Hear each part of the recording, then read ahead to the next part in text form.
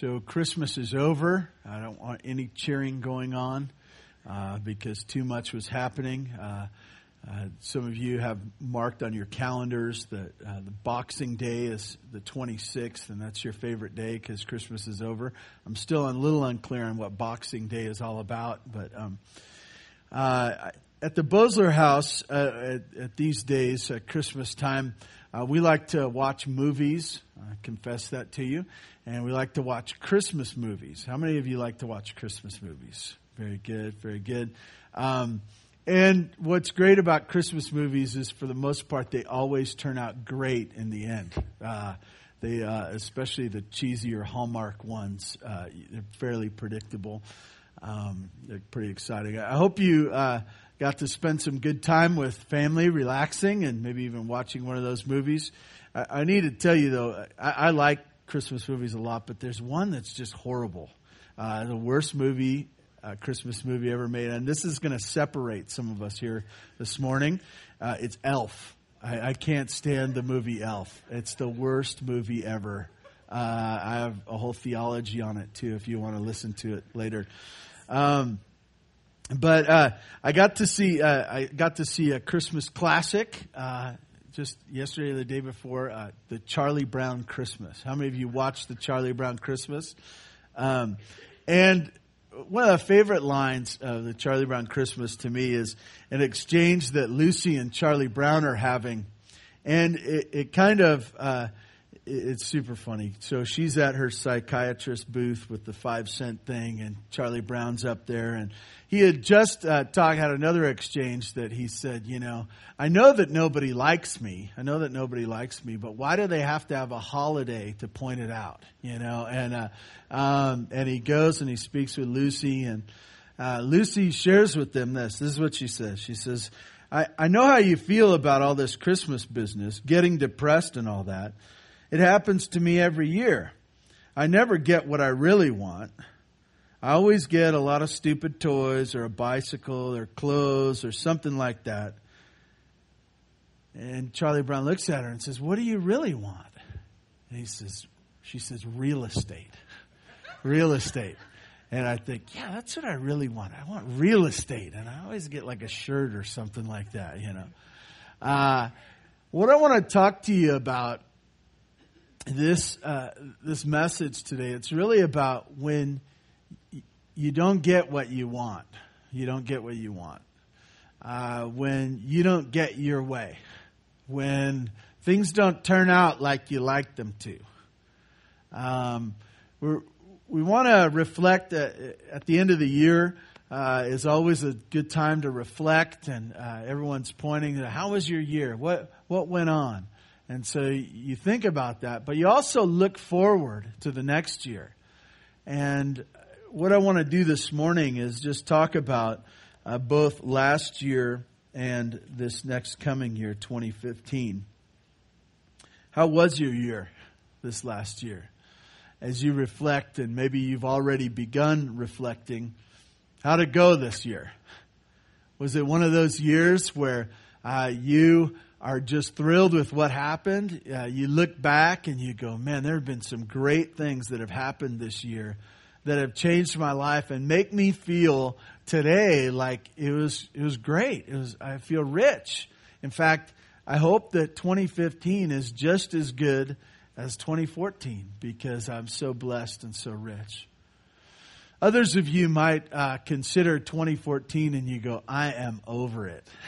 I'm done with it. I'm glad there's just a few more days because I'm hoping at when the ball drops, we'll get it 3 hours early in New York, and it finally turns the clock and we change and we start writing 2015 on checks and stuff. I hope that year's done and it's only the complete opposite of 2014 that happens in 2015. Maybe you feel like that. For most of you, it's probably a mixed bag, right? It's mixed bag. You look at it, the events, and maybe there's pictures and times, and you consider the year and you say, oh, there were some great things, but there were also some very difficult things. And so, kind of ups and downs. I could take these events, but these, if we could not repeat them, I'd be real happy. this is what we have experienced this last year. And as you look out into the future, as you consider the year ahead, I want to give you some things to think about for both, really, the year past and the year ahead. I have 4 points for you this morning. Let's pray and just ask God's blessing on our time. God, I do ask that your word would encourage us. I ask that you would give us the fuel to make it through this next week, that we would walk faithfully with you. God, I ask that you would help this day to set a course of just walking with you, trusting you in all that comes ahead. God, thank you for your faithfulness to us. It's evident in everywhere we look as we see your goodness and your kindness to us. God, do your work in your church now, we pray. In Jesus' name, amen. I want to confess to you, and I say this with a smile, I had a great year. As I look back on 2014, and so many good things happened, and just thankful for the way the Lord's blessed me. And I realized that not all the time that happens, but 2014 was a good year. As we look at these points this morning, I want to encourage you to follow along in God's Word in Psalm chapter 115, and we'll start at verse 3. I have 4 points for you this morning, and hopefully these will help you get perspective both on last year and on this coming year. I realize that some events we feel scarred from. We look back to this one day and this one place and this one thing that happened, and when it comes up again, we relive it each time. And you say, well, how do I put those things in perspective? How do I find a place for them in my heart and my life? Hopefully these 4 things will help you this morning, both with the future and with the past. Psalm 115, reading from verse 3, a very simple verse, but an important one. Our God is in the heavens.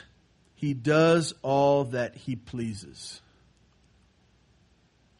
Our God is in the heavens. He does all that He pleases. And the first point I have for you this morning is this. His will is His will, not yours. His will is His will, and it's not yours. As I think about this and consider this, that what happens is for the pleasure of God, that He is doing things for that which pleases Him.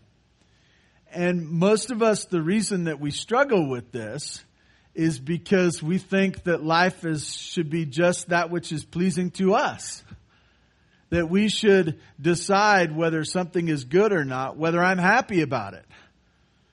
And I want you to know that God is doing these things. He is allowing the events and planning the events. I say allowing because I struggle with the idea of God's plan, but allowing is probably not strong enough of a word.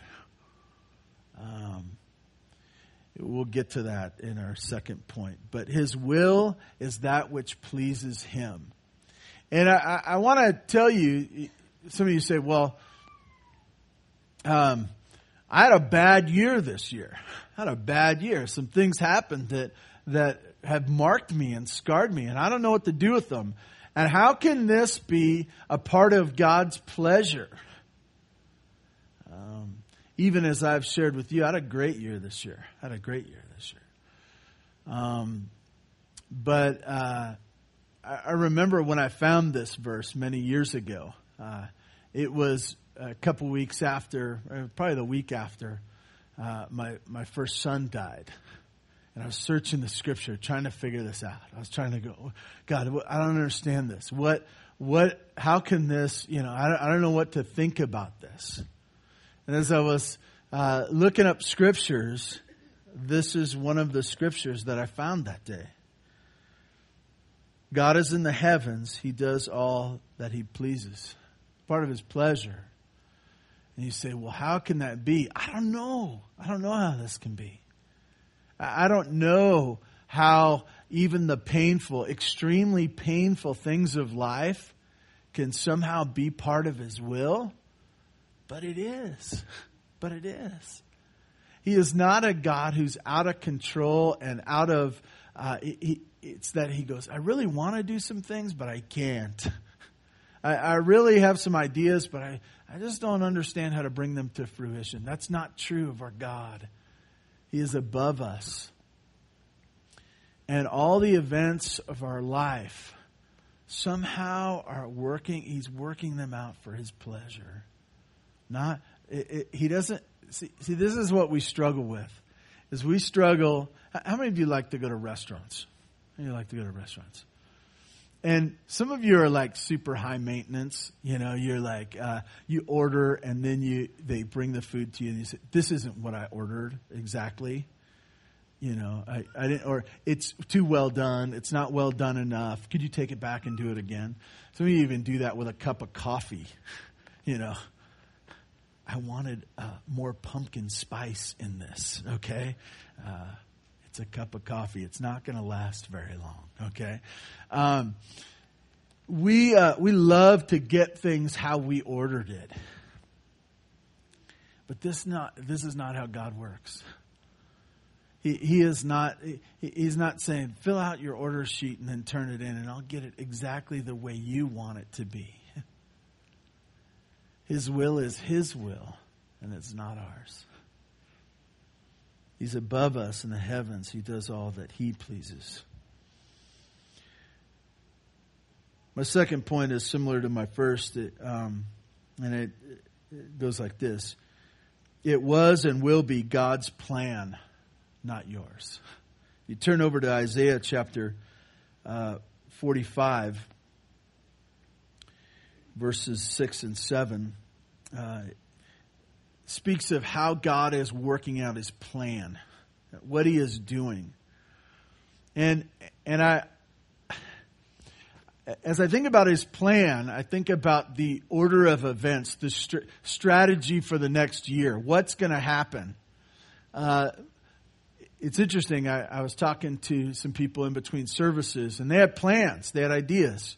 And I have plans and ideas. I have events that I think are going to happen in 2015. Graduations and different events. You might have a trip planned. You might have even moving or doing different things and accomplishing different things. You have things that you have on your calendar, even if it's just in your mind, that are going to happen in 2015. What I want you to know is that last year you had some plans that some of which didn't come to fruition. You had some ideas at the beginning. Last year at this time, you looked out at a year and you say, hey, this is what's going to happen, this is what's going to happen, this is what's going to happen. And some of those things didn't happen. And there were other events that you had no idea about that somehow ended up on your calendar. They somehow ended up on the things that you were doing this last year. In Isaiah chapter 45, verses 6 and 7 says this, that people may know from the rising of the sun and from the west that there is none besides me. I am the Lord, and there is no other. I form light and create darkness. I make well-being and create calamity. I am the Lord who does all these things. What you get there is a picture of God's desire for the working out of his plan. What those steps and events are him showing himself to be God over all. Of him saying, I'm in charge of the plan here. I'm in charge of the steps of the events that happen. And even as I struggled to speak of this earlier, saying the word aloud, look at how he says it in the middle of verse 7. I make well-being and create calamity. I want to tell you, I want to say it this way. Some of you say, well, my plan didn't come about. My plan got all messed up. God did that. God messed up your plan. And you say, well, why?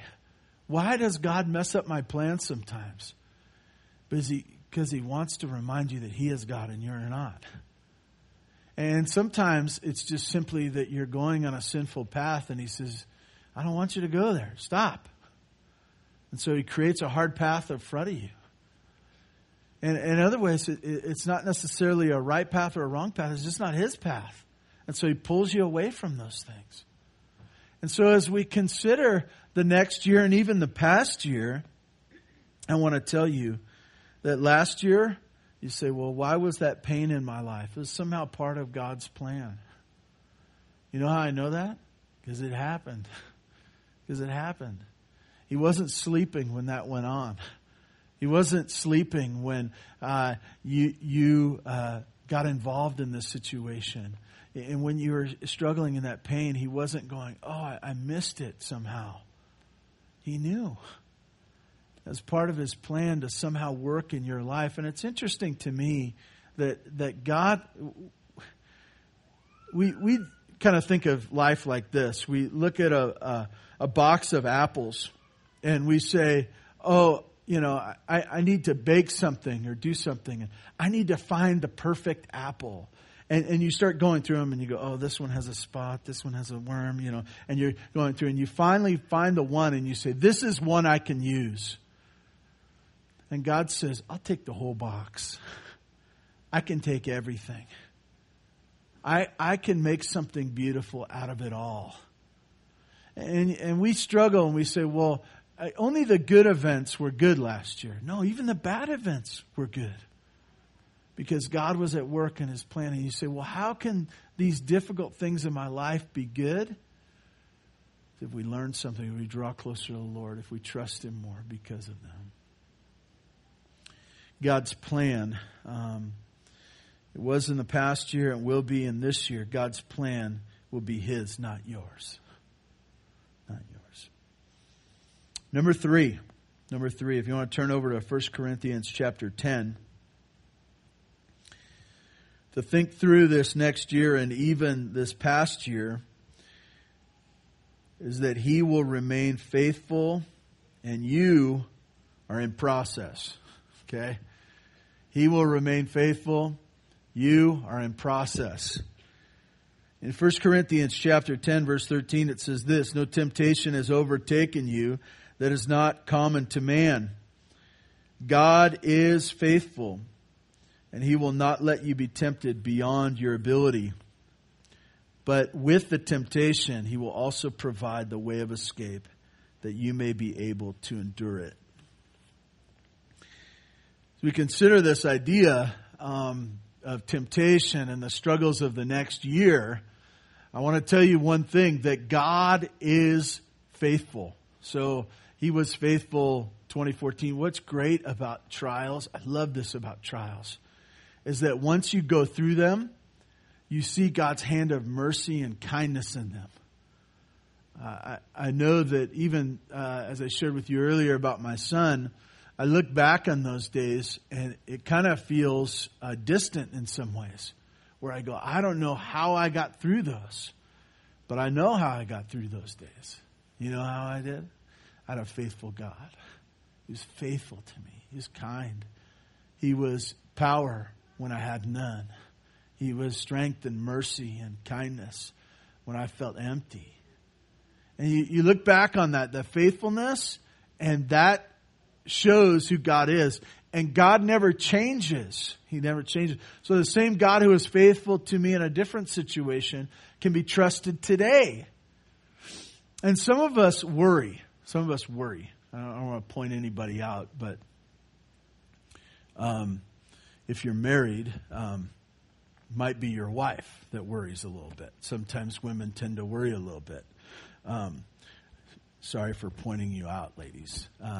It's just that they have a better mind that can think into the future of all the contingencies that might possibly happen in the future. And as you look at those things, as you consider those things out in the future, you might worry about them. But to know that God is faithful is to apply that. Something might come up in your mind and you say, well, I'm worried about this in the future. God will be faithful right there. Why do I know that? Because God doesn't change. He's always perfectly faithful. He is not changing. The other side of that, you are in process. You're in process. You aren't finished yet. You're kind of like the stock market or a roller coaster or something like that. You're up and down. You're up and down. But know this, that right next to our faithful God, in the midst of the temptations of the next year, that you may or may not think that you can handle. It says God is faithful, and He will not let you be tempted beyond your ability. And with that temptation, He will provide a way of escape that you may be able to endure it. You get these two words, this idea of escape. He's going to get you out of there. Take the exit. You say, well, I can't handle this temptation. Yes, you can, trusting in your faithful God. He provides a way of escape. He also provides the endurance to be able to bear up under it. Nothing this next year. There's a struggle. I kind of talked about the ladies just a moment ago with worry. You know why men don't worry as much? Because they're foolishly proud. They're foolishly proud. And they say, I can handle anything. I can handle anything. I don't worry about the future because I can handle anything. That's not true. That is not true. Men and women both are desperately in need of their faithful God to be involved in every instance of their lives. Number four for you this morning, as we consider this last year and this new year, 2015. Trust in Him with the last year. Trust in Him with this year. Trust in Him. You say, well, when I look back on those events of this last year, I just feel scarred and I just feel like they're bad. And say this. Know this, that God somehow has a purpose for that. And you say, well, I don't see it. Well, then trust Him. When we use the word trust, it's equivalent of faith. It's the idea of investing that in another, saying, I believe that which maybe I can't see. You know what the alternative is, don't you? It's fear. It's fear. Or trusting in self. It's not, the options are not good here, okay? It's trust in God or pick a bad substitute that will fail you every time. Trust in Him with your past year as well as your future year. Turn over to Psalm chapter 34. These few verses here, verses 8 through 10, they share some sweet, sweet examples of what it means and what it looks like and really the benefits of trusting in Him with this next year. Psalm chapter 34, verses 8 through 10.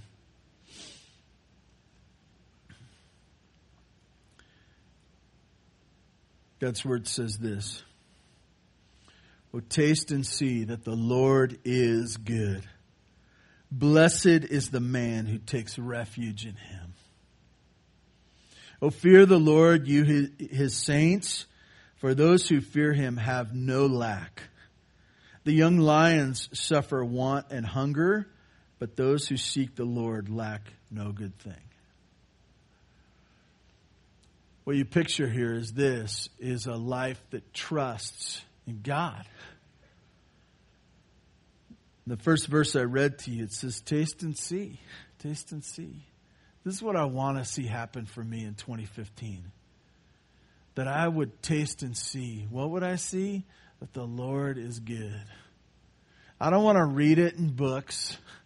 I don't want to hear about it on the radio from some preacher that I'll never meet. I don't want to see it in somebody else's life at my church. I want to taste and see for myself and understand the Lord's goodness up close. He says, blessed is the man who takes refuge in him. That's the picture of trust. The idea of refuge is when we feel overwhelmed, when we find ourselves in need, that we run to Him. We run to Him for safety, that He's the one that we trust in. We don't trust in our own might and our own ingenuity. We don't trust in whatever else is going on out there in the world. We trust in Him. We take refuge in Him. Why? It says, it talks about the benefits. Blessed is the man. You know what that is? It's the idea of being a life that is to be envied. It's that same idea that if somebody looks at your life, they say, I wish I had their life. Why? Because they take refuge in the Lord. The relationship that they have with the Lord, it's experiencing the goodness of God every day, and people can see it. That's the kind of life that we want, the life that is blessed. Where does that come from? Taking refuge in Him. As he goes on, he shares of having this right relationship. Oh, fear the Lord, you His saints, for those who fear Him have no lack. As we have this right relationship with Him, where we're listening to Him and wanting His approval and desiring for Him to be the one, the focal point of the decisions that we make, the steps that we take, guess what? We'll have no lack. No lack. And then in verse 10, he gives the example of young lions. Young lions, strong, able to handle anything. It's always interesting. Lions are the most boring thing to go to look at the zoo. You know why? Because they sleep like 26 hours a day or something like that. They wake up, and you know why they sleep so long? Because they don't have to, there's nothing else to do. They're lions. And you know why? You know where a lion sleeps? Wherever they want to, you know? And when they get up, they don't go to the grocery store because they just see, what will I eat today? What's around here? And then they wipe it out. They're the picture of self-sufficiency. But he says even young lions, big, strong lions, college lions, okay? He says, you know, they will struggle. They will even they will have want and hunger. But those who seek the Lord lack no good thing. The picture here is a life that trusts in the Lord this year. A life that takes the big, overwhelming things and say, I'm going to just trust the Lord on this. I'm going to cry out to Him, and then I'm going to do what I think He wants me to do. You know, that's all it is to walk with the Lord, right? There's all kinds of things that come up in your life that you're worried about. Some of them are big, some of them are small. And all you're supposed to do is say, God, what do you want me to do? And then as you pray, you say, God, I think this is what you want me to do. I'm going to do it. I'm going to take this step. And you say, well, where's this leading? I don't know where it's leading. It's His plan, not mine, right? So I'm just going to take steps with Him. And in the end, I will show and I will see His faithfulness and all these other sweet things spoken of in this psalm that we looked at. I don't know what the Lord has for you in 2015. I don't know what the Lord has for me in 2015. I know this one thing. That we need to grab hold. We need to get the perspective of the Word of God. That God's perspective matters to us. And that we need to set aside our own will, our own plans, and follow His. And know this, that He can be trusted. That He can be trusted because He's faithful.